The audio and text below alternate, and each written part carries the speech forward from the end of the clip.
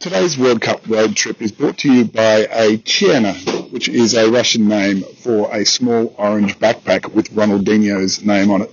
If you'd like to support our sponsor, the Chiena orange backpack, come to our supermarket in Samara as best you can. If you'd like to support any of our other sponsors, go to supersimplecards.com and order your 6-pack, your 10-pack or 12-pack of greeting cards. Save time and hassle and money. They're environmentally friendly, they're really beautiful, and they're supporting the World Cup road trip. So go to supersimplecards.com and put in the World Cup offer code in order to get your 10% discount. It's a sunny Samara day and we're enjoying it on the banks of the Volga.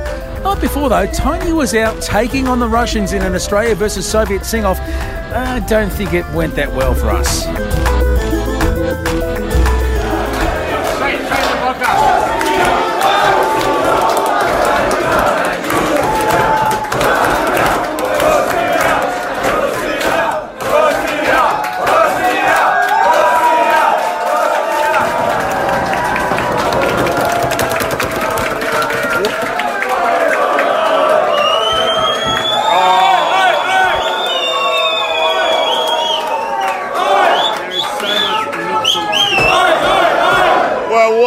What the fuck was that? I think we might have heard, it's quite possible we heard a peasant folk song that was about being oppressed by Stalin, that was from the heart, that pretty much rattled the bones of every Russian here in the Zavira brewery.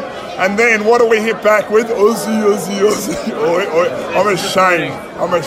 A song from World War II, apparently. That's exactly right. And it's better than Aussie, Aussie, Aussie. I got it wrong. It wasn't Stalin I was singing about, it was Hitler. About surviving Hitler. And we hit back with fucking Aussie, Aussie, Aussie. That's the best we've got. That's all we got. That's all we got. You might have to give us the Brisbane Lions theme song. We are the boys from old Fitzroy. We wear the colours maroon and blue. Francis, you are missing a big one here at the Zaguli Brewery in Samara. It has turned into a song-off between the Russians and the Australians, and they are putting us to the sword, I'm afraid. My friend Cam Fink has tried to crank out the second verse of the Australian national anthem. That's how desperate we got. We needed more material, but they are superb.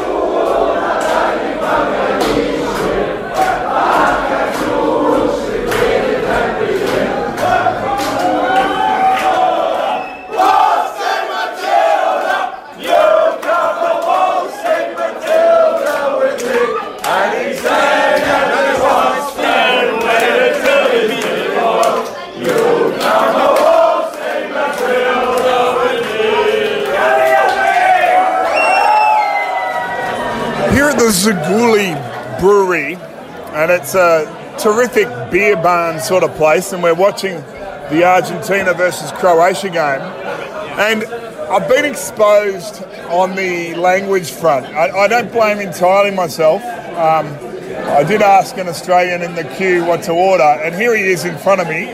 Dean, let's unpick this disaster. Well, I mean, I think your first mistake, Tony, was asking me for help in a question, on a menu in Russia, and I said go to the number 7. The Polemi. The Polemi, and Polemi is a lovely. If you've never had them before, folks, it's a Russian dumpling or ravioli style. It's a snack. It's a snack, yeah. Yeah. And you only need one.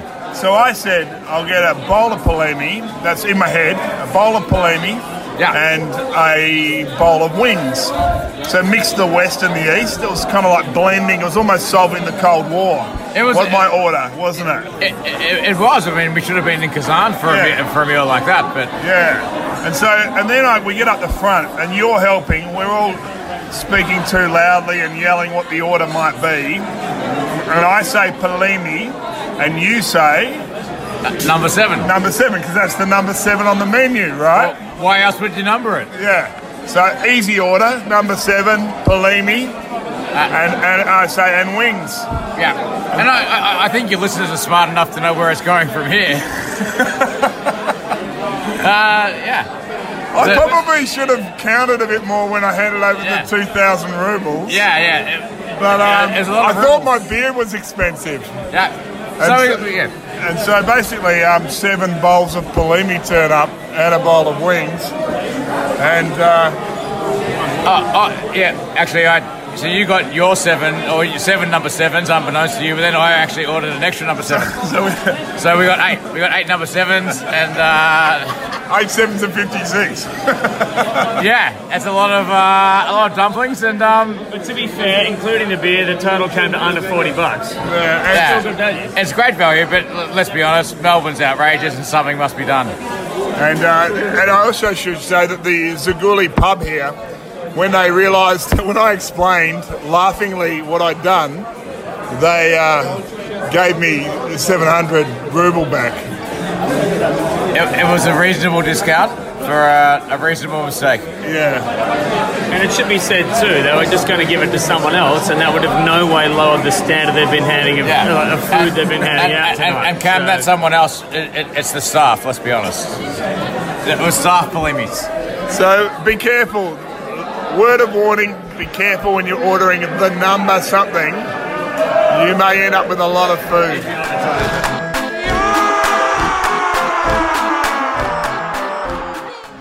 Well, what we have just seen, what was that, Cam? Well, that was a very entertaining 0-0 for 87 minutes.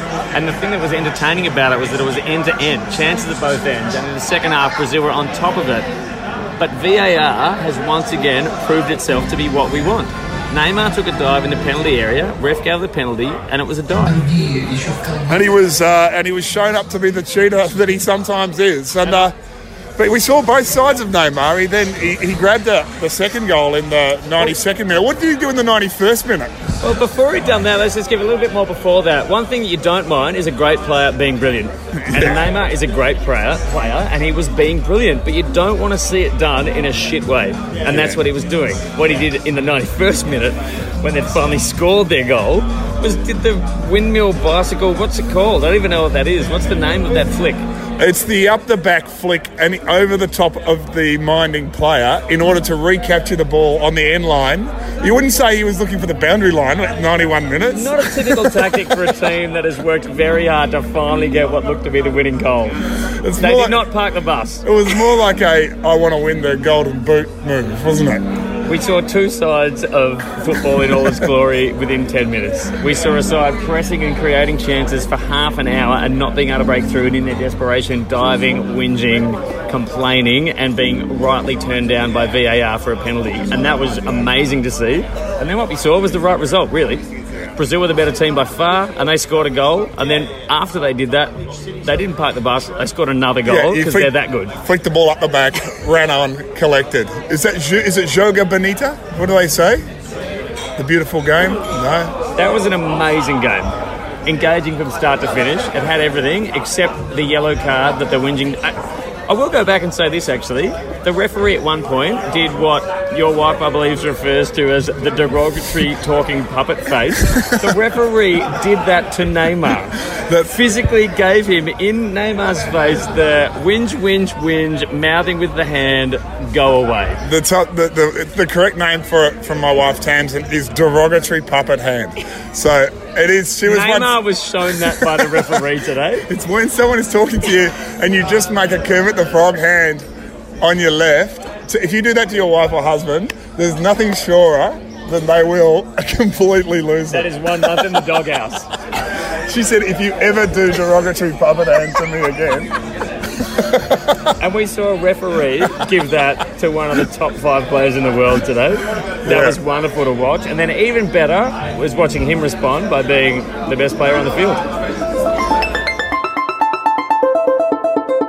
Well, Tony, the day after the football, time to explore the city of Samara. And it's hard to get your head around the fact that, say, 30 years ago, this was a closed city. You couldn't get in here unless you had permission. Well, it's amazing. I mean, this is a very industrial place. So they build cars here, and back in the day, they built the space program here. And so obviously it was central to Soviet pride. It was absolutely central to the Cold War. And so the government basically declared that this place was no ins, no outs. If you wanted to go to Moscow and you were a resident of Samara, you had the job of notifying the authorities, getting a particular leave pass and making your way to Moscow. So, I mean, that whole idea that the Soviet Union was a difficult place to access, shut off from the world. Imagine that even within your shut off world of the Soviet Union, you cannot get out of your own city because you're too close to the rocket that's about to take Yuri Gagarin into space. You wouldn't notice it now because it's a very open and modern city in its own way, but the pride and the prestige of the space program is everywhere, and there's some magnificent monuments to that. There's one absolutely brilliant monument, a giant silver plinth with an heroic statue that sits above the Volga River, which just took my breath away. And there's also a wonderful space museum, and I think we both went out there and you got into exploring the world of Yuri Gagarin, the smiling cosmonaut. What a hero he is. Can you imagine the idea of being blasted off that day? It's really incomprehensible how scary that would be. And I went out there, I think I even recorded the words he said to the world as he took off.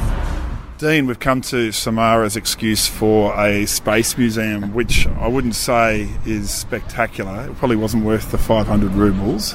Well, I mean, 500 rubles sounds like a lot, but $10, but that's a lot of vodka. Well, $10, but you really didn't get to go up in the rocket. You did get to see a bit of a soccer exhibition that seemed to be on the second floor. Yeah, that was spectacular, yet not overly historic, I wouldn't have thought. But there is history around this place in the sense that what the Soviets did in 1961, and there is a celebration of Yuri Gagarin in there, but he took off into space 108 minutes. That's just full time plus one period of extra time he was in space. 108 minutes that changed the world. Yeah, I'm sure it felt like a lot longer. It did, and the words he used, I'm just looking at the Wikipedia entry, and the words he used were Poyakali as he took off. Let's go. Let's go, and that became a popular phrase. Poyakali, it means let's go, let's take off, and it's a kind of an exhortation to greatness, and certainly his feat it has been remembered forever. They announced it. The Soviet, the propaganda voice that made all the great pronouncements during the Patriotic War, it announced Gagarin getting into orbit, and they did it before he was back down in order to make it clear to the Americans in particular that he wasn't some sort of military threat. Yeah, and just in case he didn't come back down, I guess. I know, and he himself, I think he had a bit of a sense of history. Yuri, he's a small man. We found a picture of him playing football. Yeah, wonderful head of hair. Yeah, he gave a little speech. I love speeches. I actually run a website called speakola.com. That has a compilation of all the great speeches in history, and he gave a little speech as he was about to take off, just minutes before boarding the spacecraft. Dear friends, you who are close to me, and you whom I do not know, fellow Russians and people of all countries and all continents, in a few minutes a powerful space vehicle will carry me into the distant realm of space. What can I tell you in these last few minutes before the launch? My whole life appears to me as one beautiful moment. All that I previously lived through and did was lived through and done for the sake of this moment. Poyakali. Poyakali, Yuri! Poyakali Socceroos. Indeed. Come on. Ruslan? Yeah. Like Russia and land. Ruslan. Yeah. Now, Ruslan, we're in Samara, and Francis and I were talking yesterday about Samara being a closed city. And you might be able to explain to us what a closed city means. Yeah. During Soviet period, we had a lot of factories here that do some military-related stuff. We still do rockets, and we do rockets for aerospace program that's used by American right now to launch their astronauts to space station. We built a lot of kind of planes. We built a lot of engines for planes. We did chemical weapons in our regions, and they still have factory to refurbish these chemical weapons and destroy it. we still have some military secret, almost secret, but everybody knew about this, so it's not secret for you too, I suppose, for your country. So we have a lot of different plans related to, at least related before for military. And does a closed city mean you're not allowed to leave the city? Yeah. It was pretty hard to get there for foreign people. But during World War II, actually, it was the second capital, if you know. I'm not sure if you visited this Stalin's bunker. Yeah. Yeah? So it was the second capital, and we had a lot of foreign, I forgot this word, offices. Embassies, yeah. And my other question is, for Soviet people in the 1950s and 1960s, in a closed city, were they allowed to leave this city, Samara, to go to Moscow? So. Yeah, it's a pretty complex question actually, because even now we have a strange system of registration. When we arrive to another city, we have to register. Even you, I'm not sure if you registered. We registered. You registered, yeah, and we too. If I arrive to Moscow, even now, I have to be registered because if I'm not, I can be stopped by policemen, and if I don't have registration, I can be asked to go to their office and to explain what I'm doing here. It's pretty strange. It's old school. Actually, they almost don't do this now, at least for Russian people, but they still can do this for immigrants from Asia. Because if they see some strange people, they can ask, demonstrate your registration. If you don't have registration, you can be sent back to your country. So there's not a feeling of freedom. Do you feel like there's no freedom in Russia? No, it's not true. Do you see some problem with our freedom? No. I mean, in terms of being able to move freely. It's just old systems that should be just not destroyed, but everybody already forgot about it. But still, it exists, officially exists. But nobody care about it. So a closed city just meant you had to notify authorities if you wanted to leave? Closed means that you can't enter here. I couldn't come so in. you from other country, it was pretty complex to you to arrive here. Because we would have seen stuff, maybe. Yeah. And only maybe 20 or 30 years ago, you can start to see foreign people here. Okay, it's interesting. It's been lovely coming here. I've enjoyed it a lot. Thank you. I'm too. I'd be glad to see you. Thank you.